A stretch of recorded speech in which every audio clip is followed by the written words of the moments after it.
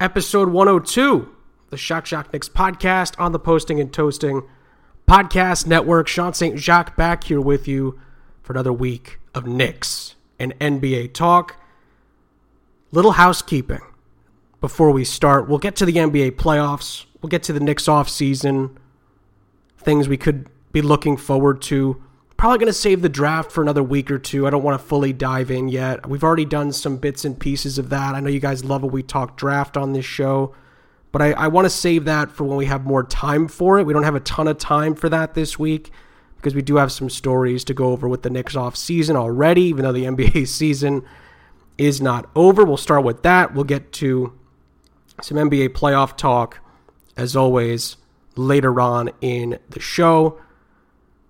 New digs for me, so hopefully better acoustics than we've had the last few weeks. I listened back to a couple of the shows. They weren't as good as we normally like it around here. I was in a different home the last few weeks, but now I'm in my permanent home down here in Florida while I'm staying down here. I'm hoping that means better audio quality, so I apologize if the quality wasn't as good as it normally is on the show. We just had to deal with the certain situation down here as far as my place of living, but now that's all settled, and hopefully it's only going to go up from here. It sounded good when I tested it earlier, so we're hoping that that stays the same. So again, apologies for that, but we're looking forward to what's to come in general. All right, again, we'll talk NBA playoffs later on in the show. We'll get to the Knicks first, as we like to do around here. But first, actually, before we even get to that, right, we're going to talk about where the Knicks stand going into the offseason. Already some news on some potential targets for the Knicks. Some look pretty good and maybe realistic. Others, maybe a pipe dream. We'll talk about that in a second. But first, after I've been campaigning for this man since, January? February? Somewhere around there. For this man to be the NBA Coach of the Year. He's only gone and done it. Tom Thibodeau is the 2020-2021 NBA Coach of the Year. Second time, by the way, that Tom Thibodeau's won Coach of the Year. The last time he did it was 10 years ago as the coach of those really good Chicago Bulls teams in the early 2010s with Derrick Rose and company. Joakim Noah in his prime. It was a really good squad. He won Coach of the Year, and he's only gone and done it again. 10 years apart, NBA Coach of the Year. He edged out Monty Williams, the head coach of the Phoenix Suns, by 11 points in the final voting, and the Utah Jazz head coach Quinn Snyder finished third. This is a big deal. This is a big deal because obviously Julius Randle gets most improved player. He finishes 8th in the MVP voting. By the way, Derrick Rose got one first place vote in the MVP voting. I mean, good for him. I'm not going to complain, but it is a little odd.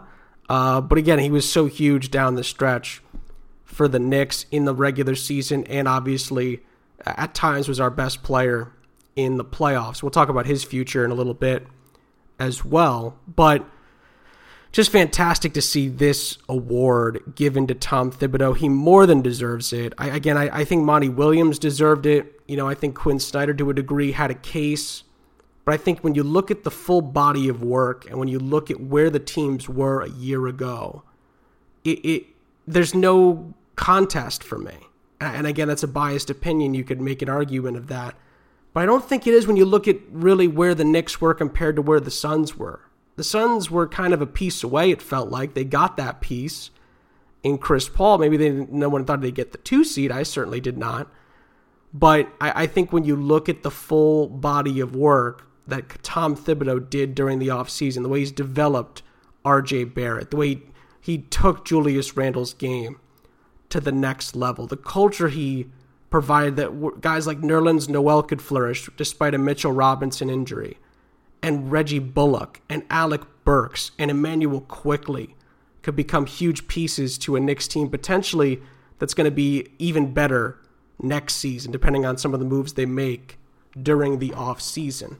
It's a big deal.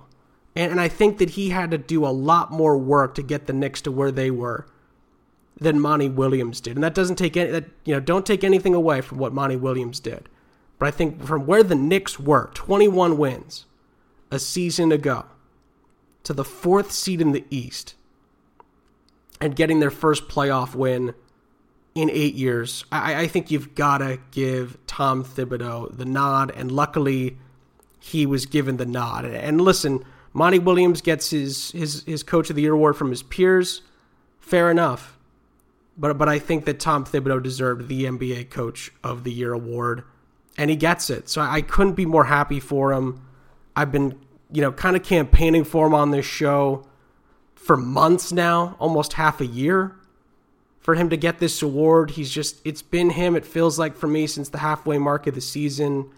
He's only gone and paid it off, and it's a really nice trophy for the Knicks to put in their cabinet in a season where they made us believe again. I think that's the first and foremost, that's the biggest thing.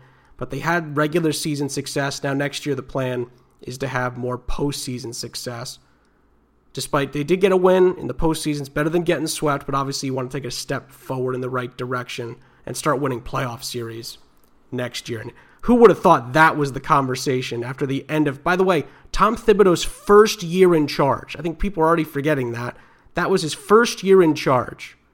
He gets Coach of the Year, gets the Knicks to the playoffs, gets Julius Randle a Most Improved Player award, develops the young guys, and it's going up and up from here. It's a hell of a job.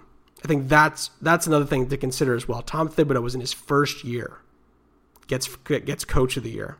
That shows you how good of a job he's done this season. So again, couldn't be happier, thoroughly deserved, and despite, the exit from the playoffs, a more than successful season for him in his first year in charge of the Knicks. No question about that. Great to see, by the way, as well, it kind of became a footnote. Julius Randle, top 10 in the MVP, gets 8th place in the MVP voting. I think you maybe could make the argument he could have been a notch or two higher, but that's a great sign as well. And again, Derrick Rose gets a first place vote. Fair enough. I'm not going to argue with that. I'm not going to go, up in arms over that vote could have gone to somebody else. Listen, Nikola Jokic wins the MVP. That vote wouldn't have changed anything. Fair enough. I think if you thought that Derrick Rose, was that big of a part of the team, fair enough. Does he deserve a first place vote? I mean, gun to my head, probably not. But I think he was valuable as you could be to a young Knicks team towards the end of the regular season and in the playoffs. So I'm glad he got some recognition for that, because at age 32, he deserves that. So I think it's a very cool thing to see all these Knicks players getting, Knicks and the Knicks coach getting these accolades towards the end of the season. It's been a long time since we've had anything like that to hang our hat on after the end of an NBA season. So that's a very big deal.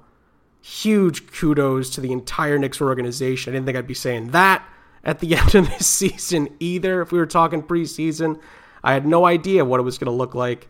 I'm so happy that we got more than we expected with this season's Knicks team. And I think after having a few weeks to kind of digest how the Knicks went out, although it's, the Hawks are still in, the playoffs are still going, things of that nature, it's still, it's just a nice thing to go into an offseason feeling positive about the Knicks, happy with the trajectory of the franchise as a whole, and that this team should be getting even better next year and could really make some noise next year, possibly even in the playoffs. It's a very cool thing to see moving forward for this Knicks organization. After last year, we had 2 head coaches that were incompetent, and we had no idea where we were going. And the biggest debate is whether or not Frank Ntilikina should get minutes. And the way that Tom Thibodeau's come in and just turned it around, it felt right as soon as his name came up in conversations with the Knicks. He was a Knicks fan growing up. He loves this franchise. He's a hell of a coach. It just felt perfect. And after year 1, it's lived up to the billing. So it's a very cool thing. Another tip of my cap to Tibbs. He's deserved it. And he's worth, celebrating during this offseason. And then obviously he'll be going back to work right away to try to build this team with Leon Rose, Scott Perry, Worldwide Wes, I guess, and company to move this thing further and further into the right direction, hopefully lead to playoff success going into 2021, 2022. All right, a little more Knicks news here that's worth talking about. Speaking of the offseason, listen, Knicks are going to have some money to spend if they want to. Potentially $70 million of cap space will be available for the Knicks to work with during the offseason. Obviously, part of that money could go to a new deal for Julius Randle, who could get an extension onto his contract. Obviously, you look at the moment, I think he's due almost $20 million for next year already. The Knicks have a team option on Mitchell Robinson for almost $2 million as well. Listen, then the other thing the Knicks will have to deal with also is some unrestricted free agents. Derrick Rose, Alec Burks, Nerlens Noel, Reggie Bullock, Elfrid Payton. These are, I think, combined.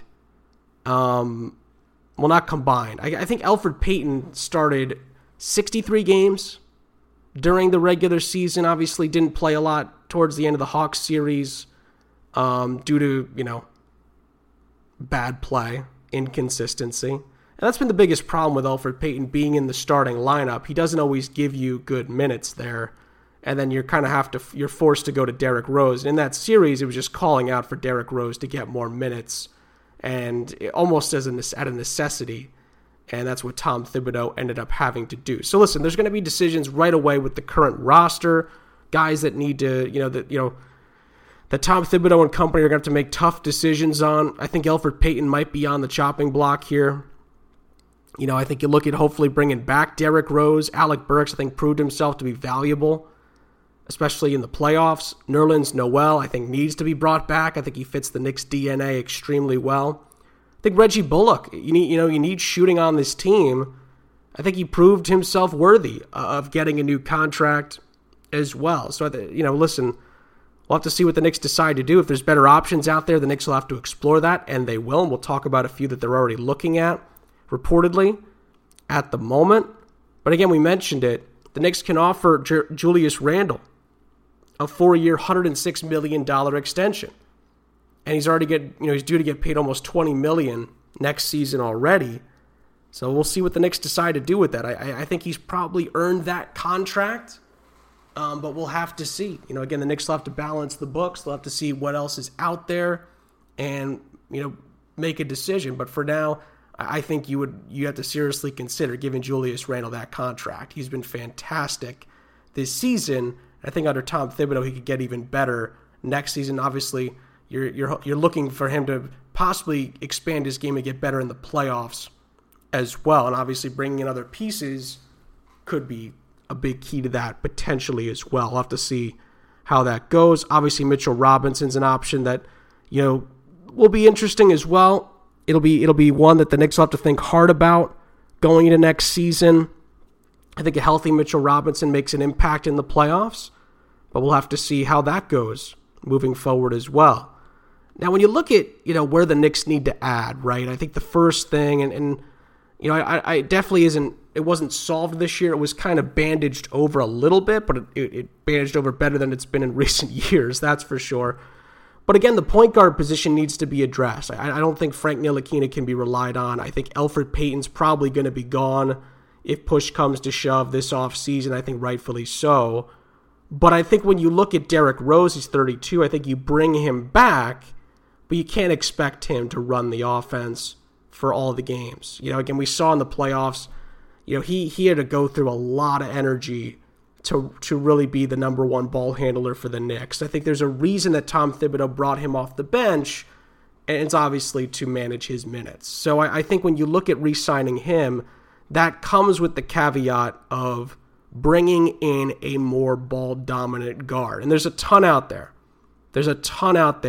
Especially with what the Knicks have for cap space.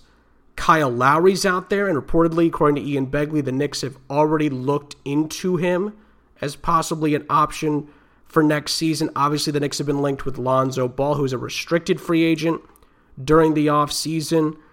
Chris Paul's name's been floated around a little bit. Don't hold your breath. He's found a nice home. If they get to the finals, I don't know if he leaves that. Yeah, and then obviously some other options. Mike Conley potentially is out there as well. Dennis Schroeder from the Lakers has been a name that's already been thrown out there a little bit. And then obviously, a guy like Spencer Dinwiddie, who could be, a risky one with some injury history there. We'll have to see. But then obviously, you look further into the backcourt. DeMar DeRozan at the two-guard position.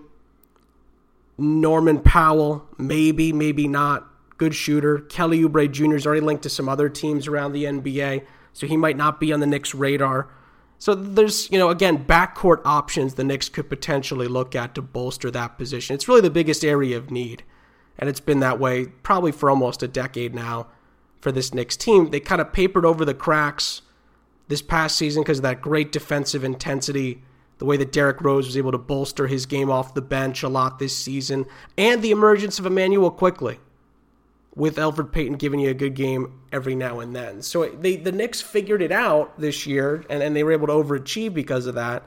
But you need a star in that position, I think, to take this Knicks team to the next level. Maybe Lowry's that guy. Obviously, when you look more ambitiously, maybe a Damian Lillard. Maybe he's getting a little tired of the Trailblazers. Maybe you give him a call, see what you can do. There's more realistic options out there now. If 2 years ago you're telling me that Damian Lillard is thinking of coming to the Knicks, forget the contract situation, obviously, but you look at that and you're thinking, no way. Come on. It's just not happening. And you're thinking even at the end of the contract, it's not happening at that point in time.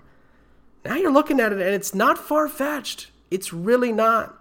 And obviously the biggest, when you're looking at this offseason, the biggest fish in the sea could potentially be Kawhi Leonard. Would the Knicks potentially, throw the kitchen sink at him to try to get him to New York if things don't work out in LA? It's more realistic than it's been in years past. That's for sure. It's more realistic than it's been because the Knicks are good. They're a contender now. They've got the coach who warrants respect. He's the coach of the year in the NBA. You've got the most improved player. You've got a young core. You've got a defensive backing on this team, a good spine, good foundation, and a good culture. These are options that are out there now that are legitimate. Not saying they're going to happen, but they need to be talked about because the Knicks are legit now. The Knicks are a contender, and they are to be trifled with. Or I should say they are not to be trifled with. It's the latter. Can't mess with them now. They are legitimate in the NBA, and they will get even more legitimate if they grab one of those names I just mentioned. And listen, on top of that, I can't dive too much into it because I really want to spend a full show on this because you guys love it, and I love talking about it. I could really, dive a little bit deeper into it with more time. But then obviously the Knicks in the draft have a lot of options. There's guys in the draft. Again, the Knicks could trade up in the draft. That's a possibility. But also you look at where the Knicks could be as far as prospects for where they're at the moment. And there's some good stuff. There is some good stuff for the Knicks to look at in those positions. Again, the Knicks hit on Quickley. They've hit on Barrett. Mitchell Robinson, despite injury problems, has worked out. Again, the other thing is Kevin Knox, right? When you look at the young core, didn't really fall in line with Thibodeau. What does his offseason look like? Is he involved in a trade where the Knicks move up in the draft? Those are the kind of decisions that Leon Rose and company are going to have to look into, right? Because Kevin Knox has not done his job, right? He's not been as big of a part of this team as we expected him to be at this point. And again, you're now looking at what Obi Toppin could look like in year 2. And he started to come on a little bit towards the end of the season and a little bit in the playoffs. You're starting to look at what this team looks like going forward. I'm not sure Kevin Knox is a part of it because of what you could potentially get for him and what you could potentially fill his shoes with. So that's going to be another decision to look at during the offseason. Guys like Knox, Ntilikina, those fringe guys where you look and you're not so sure how that's going to be moving forward. So we'll see, but most of it's positive, man. Most of it's very positive moving forward for the Knicks. And it'll be very interesting to see what they do in the draft, what they do in free agency, possibly a trade or two in the draft or during the offseason, and all the other options to use that cap space and all the other options that are at the disposal of the Knicks front office to improve this team going into next season. I'll take a break here. When we come back, look at the NBA playoffs. It's getting good. Out west and in the east, can the Hawks stun the Sixers? A lot of good stuff going on. We'll talk about it coming up next on the Shock Knicks podcast on the Posting and Toasting Podcast Network.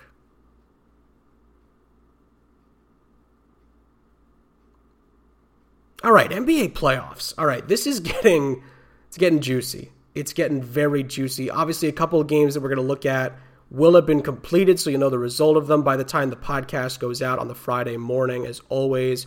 Can't always, get it right with the scheduling, especially when the games are coming thick and fast. But we're still going to break it down anyway. Obviously, we're into the conference semifinals, and it's getting good. The matchups have been pretty solid. We've had some duds, obviously. Had the crazy Game 7 between the Mavs and the Clippers. That was followed up by an amazing Game 1 between the Jazz and the Clippers as well. Suns are in complete control over the Nuggets after a 123-98 win in Game 2. Phoenix is up 2-0 with a crucial Game 3 coming up. Obviously, that is a potential game changer in the series. If the Nuggets can get back in it, they're going to need that game. You'll know the result of Game 3 between the Bucks and the Nets. That is a massive game for the future of Giannis with the Bucks, it feels like. I didn't expect the Nets to roll the Bucks over like they did in Games 1 and 2. I thought the Bucks could possibly steal one in Brooklyn, and especially with James Harden not being available for the 2 games. I thought it was going to be much more competitive than that. It was a disappointing watch from a Bucks perspective. I think they really let it go. Middle of Game 1, they kind of took their hand. They didn't keep pulling the rope, as they say, right? They didn't keep their hands on the rope, and they let the rope go. And the Nets easily dragged them across the line in the end and rolled them over in Game 1, and then. Pretty similar story in Game 2, and I was a little surprised that the Bucks defensively have not been able to at least slow down Kyrie and Kevin Durant without James Harden in there. I thought it would be a more difficult thing, but to the Nets' credit, they've been doing this all season, right? I mean, they have not been together because of injuries for most of the year. It's been Harden and Kyrie, or KD and Harden, and KD and Kyrie, or Kyrie and Harden without KD. I think I named that twice, but you know what I mean? Like every, few games they've had to, another guy's gotten rest or another guy's gotten hurt. And it's, they've kept winning. To be fair, they have that much talent on this team. Blake Griffin's emerged this season for Brooklyn as a really nice 4th option for them and dangerous down low. He looks like the old Blake Griffin. So the Nets look dangerous. They look like the favorites right now in the East with the way things are looking in Philly right now. Obviously, the Hawks stunned the Sixers without Embiid in Game 1.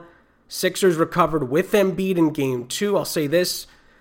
If Embiid's healthy, this should be a quick series. I would have said that even if the Knicks had made it through there. I think if Embiid's healthy, they're the best team. I really do think that. But if the Hawks, again, there's 2 more games in Atlanta upcoming, and if the Sixers get one, obviously we'll see a Game 6, but or I should say if the Hawks get one, bare minimum, we're going to see a Game 6 in this series, but it's one of those things where Embiid's health is going to really factor in. It's going to be a massive, massive proponent as to how that series finishes. We saw it with the Lakers and the Suns. Anthony Davis not at 100%. I thought the Lakers would still give the Suns trouble, and they just got whamboozled out of the playoffs in the first round. The Suns put it on them. Chris Paul looks healthy. He's ready to go. He keeps saying he's back every time he hits a big shot. Suns look dangerous in the West at the moment. They've really, really made life difficult on the Denver Nuggets. And, I thought again, after game one, Denver had the lead for most of it, and then the Suns kind of put them away late in the third, early in the fourth, and that was that. But the Suns, convincingly in game two, they look really tough to beat. Devin Booker is on fire. DeAndre Ayton has turned into a man in these NBA playoffs, and Chris Paul has gotten back to those Chris Paul ways, and goodness, that's going to be a huge game three. I feel like this game probably decides the series. Obviously, if the Suns win, no one's come back from a 3-0 deficit. But if Denver can get one here, I could see them getting game four as well, potentially. And then it's anyone's series going back to Phoenix. So this is a big game, obviously. A season-defining game for the Nuggets. And we'll see if Phoenix can maybe get an early shot at closing this thing out. We'll have to see how that series goes. But despite that, Jokic wins the MVP. No Jamal Murray has definitely hurt the Nuggets in a series like this, but got to give Phoenix a lot of credit. They've been playing out of their minds in the first two games. And if they keep playing like that, I'm not sure anybody beats them. It's going to be a really interesting finish to that series, depending on how long it goes. But obviously the best series so far, and it's only been one game, but the game was amazing. Jazz-Clippers, what a game one that was. Clippers, looked like they were going to roll Utah over in the first half. It was silent in Salt Lake City for a long, long time, and then Donovan Mitchell just couldn't miss in the third. It was incredible from behind the arc, getting inside, taking contact, and then you couldn't hear yourself think in Salt Lake City in the third quarter. That run was incredible. They went on to take the lead. They went on to win it despite, again, looked like they put the Clippers away with about a minute to go. I think it was a 10-point game. The Clippers got it back to one possession, had a chance to tie it at the buzzer. Rudy Gobert blocks the shot from Morris in the corner to seal game one right in front of Dwayne Wade, who's a part owner of the Utah Jazz. It was cool to see him talking to Donovan Mitchell during the game, kind of giving him some words of wisdom. That was pretty cool. That was some cool stuff to look at watching the game on TV the other night. And obviously, you guys will know the result. We're looking forward to watching it on the Thursday, game two of the series. Feels like it's anyone's series right now. It really does. Even if Utah takes game two, it still feels like this series could go either way. Obviously, Clippers have already come back from a 2-0 and a 3-2 deficit to knock out the Mavericks. Many think that could be the spark that gets the Clippers to a place they've never been before, which is a Western Conference Finals. But we'll have to see. The Jazz look up for it. Donovan Mitchell was unbelievable in game one. Can he keep it up? And obviously, can Kawhi and Paul George finally rally the troops and make some history for the Clippers? They've had two chances in recent years to get to a conference finals. Both under Doc Rivers. Once with the Splash Brothers, once with Lob City, and then obviously last year with Kawhi and PG, and both times they blew a 3-1 series lead, once to the Rockets and once to the Nuggets. Can they get past the Jazz and finally get the Clippers into a conference finals? 50-plus years of NBA basketball with the Clippers. They've never been to a Western Conference Finals, let alone an NBA Finals. Can they finally make history? They're going to have a tough test. I can't wait for this series to mature, as they say. I'm really excited. This is probably, in my opinion, the best series left, and I can't wait to see how it unfolds. It's going to be a really fun contest moving forward. Again, I picked the Jazz to win the title before the NBA playoffs began. I'm sticking with that pick. I think they've got as good a chance as anybody at going to the finals. I think the Nets are the favorites in the East right now by quite a margin, especially if Joel Embiid is continuing to struggle with injuries. So it's going to be a really, really interesting series moving forward with the Clippers and the Jazz. And then obviously, can the Suns finish off the Nuggets? Then the Bucks. This is a defining game for them. And obviously, you guys don't know the result, but you brought in Drew Holiday to avoid things like this, right? This was the situation. And listen, they're having a difficult time with the rotation at the moment. No Dante DiVincenzo the rest of the way this postseason, but that's no excuse. You've still got your big three with Middleton, Giannis Antetokounmpo, and of course Drew Holiday in place, that effort was shocking in the first two games for me. I really was not expecting it to be that bad. And now their backs are against the wall. I mean, to be fair, those two games looked like the games against Miami in the bubble last season. It was kind of a hearkening back to that, where they just looked overmatched at times, the Bucks. They really did. And I think Giannis is going to really have to kind of take it upon himself to get going in Game 3 early if the Bucks are going to get back into this series. Because listen, the Nets are that good. They just need one in Milwaukee to essentially end this series. I think if the Bucks drop a game at home, whether it's Game 3 or 4, I think this series is probably over. I don't think the Nets are going to blow a 3-1 lead. I don't see that happening. I definitely don't think they're going to blow a 3-0 lead. So I think the Nets are in pretty good shape if they get one in Milwaukee. I don't see the Bucks getting two in Brooklyn, which is going to be what they'll need if that happens. So we'll see. It's a huge game for the Bucks. Can they get it done? Obviously, you'll know the result. I'm really excited for it, but I'm going to need to see more from the Milwaukee Bucks, shooting-wise, and then defensively. I think that probably has kept Mike Budenholzer up at night more than anything else. Defensively, they looked really poor in both of the first two games in different spurts, where you're just thinking Brooklyn can do whatever they want. I mean, that's what it felt like. Brooklyn could get any shot they want. It didn't matter who had the ball, where they moved it. They were going to get a good shot, and that's not acceptable this deep into the NBA playoffs when you're a team like the Bucks, and you're expecting to possibly win this thing. So, disappointing, and obviously the Bucks have a lot to think about going into Game 3. Can they pull that thing off? And then with the Sixers and the Hawks, again, I mentioned it earlier, Embiid's health is crucial, but Trae Young's having a hell of a series. He's been fantastic again for the Hawks. So obviously, he's continued his massive form going into Game 3. Listen, Game 3 is a huge game. The Sixers need it badly. They really do. Because it's a kind of game that if the Hawks can win it, kind of like Game 3 between the Knicks and the Hawks, it was a series changer, that Game 3. Hawks won it, and they didn't look back. Sixers, especially if Embiid's dealing with injuries, are in a similar position right now. A Game 3 loss could be extremely detrimental to their playoff hopes. It really could. It's a team that, has not been very far in the playoffs. They've not been to a conference finals. They've not been to an NBA finals.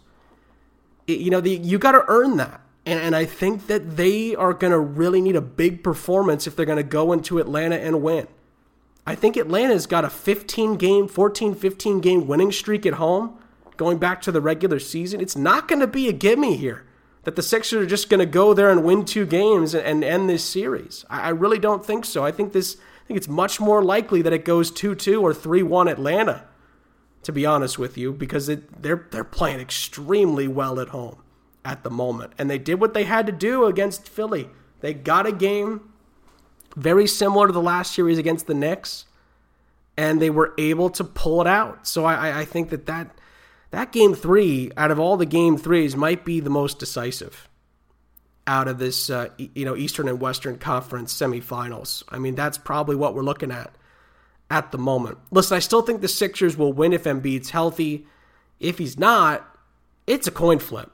It is a big coin flip, because I could see the Hawks winning the series if Embiid's not fully healthy or is not able to play as much as he's expected to. I really think it's possible.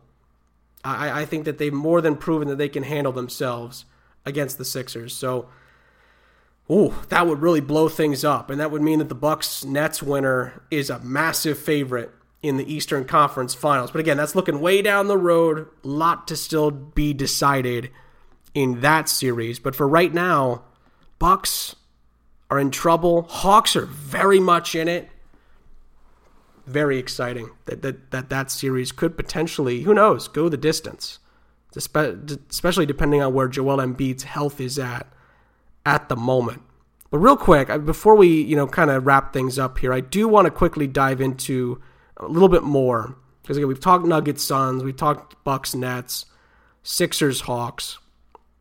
We talked a little bit about this series a few moments ago, but I want to dive a little bit further deeper into it. You guys will know the Game 2 result by the time this podcast goes out. But this Jazz Clippers series has the chance to be special. It really does. After one game, it's already got that kind of a feel of a potentially a really special 6 or 7 game series that we will remember for a long time already. It's got that potential. I know it's only one game. We'll have to see how game 2 goes tonight. Again, you'll know how it goes when you listen to this, but it's got that kind of quality. Stars on both sides, really good teams that are cohesive. They've been playing together for a while now. They understand each other, especially with the team under Quinn Snyder in Utah. It's got a feel of a conference finals. It really does. It's got that kind of an aura about it, and both teams are really going to be up for it. I think if the Clippers get game 2, it's a huge series turner for them, but the Clippers didn't exactly show that they could protect home floor against the Mavericks in the first round. The only time they won at home was the decisive Game 7, fair enough. But the Jazz could easily go in there and make life tough on the Clippers in the Staples Center. One of the reasons I'm going to stick with the Jazz here is because of the coaches. I'm not exactly convinced that Tyronn Lue, and it's not just because he didn't know how many timeouts there were in one of the games against Dallas. There's more to it than that. I think that, he's going to, he's got to rely on his stars like he did when he won the championship with LeBron and Kevin Love and Kyrie Irving. But also he's got to make sure that defensively they've got the same intensity. There's times, there was one timeout where TNT had an inside tracks where they had the mics on in a conversation that Donovan Mitchell was having in the huddle. And Donovan Mitchell said, listen, if we play like we're capable of playing and get up by a few points, they're just coming off of Game 7. They're going to roll over. They're going to look ahead to Game 2. And that's what happened for a little bit in the fourth quarter. The Jazz got the lead up to 10. The Clippers looked out of it. To be fair, the Clippers fought back, but they had to make a couple of really tough shots that don't always go down to get back into that game and have a shot late on to tie it. And of course, their late shot is rejected by Rudy Gobert on the 3 attempt from Morris. So you can't rely on that. And again, they're one of the best three-point shooting teams of all time. I think the Clippers are 4th all-time in regular season three-point shooting percentage. So they're never going to be out of a game, statistically, right? And talent-wise. However, the Jazz have that in their head, that the Clippers can roll over mentally in a game. So that killer instinct looks to be on the Jazz side, not the Clippers side, which is a little bit surprising. If the Jazz can take advantage of their opportunities, I think they win this series. I really do. I think they're the better team. On paper, the Clippers are the better team. But I think when you look at it top to bottom, I think this Jazz team is a better team than this Clippers team. I really do. I certainly think they've got the better coach. I would take Quinn Snyder over Tyronn Lue in a heartbeat.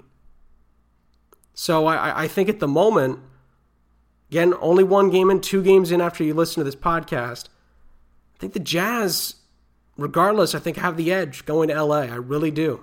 I think they are going to be difficult to deal with if they keep playing the way they played, especially in the second half of Game 1. I'm really excited about that series, man. I can't wait to watch Game 2. We'll talk about that and obviously the series developments next week as well. That series has got the best potential to really go the distance and be an all-time classic, 100%. Hoping the Nuggets can get back into it, making it a tough series with the Suns. I'd really like to see that happen, although I think Phoenix could easily potentially wrap the series up in Denver. We'll have to see. We'll see if the Nuggets can fight back in this series. They've done it before. They've got the DNA. Can't count them out, that's for sure. But we'll have to see how it goes. And then obviously, looks like a coin flip right now. Philly and Atlanta. At the moment, series could go either way. Game 3 is going to be pivotal. And then obviously it's do or die for the Bucks at home against the Nets in Milwaukee. Must win for Milwaukee and potentially franchise-defining game.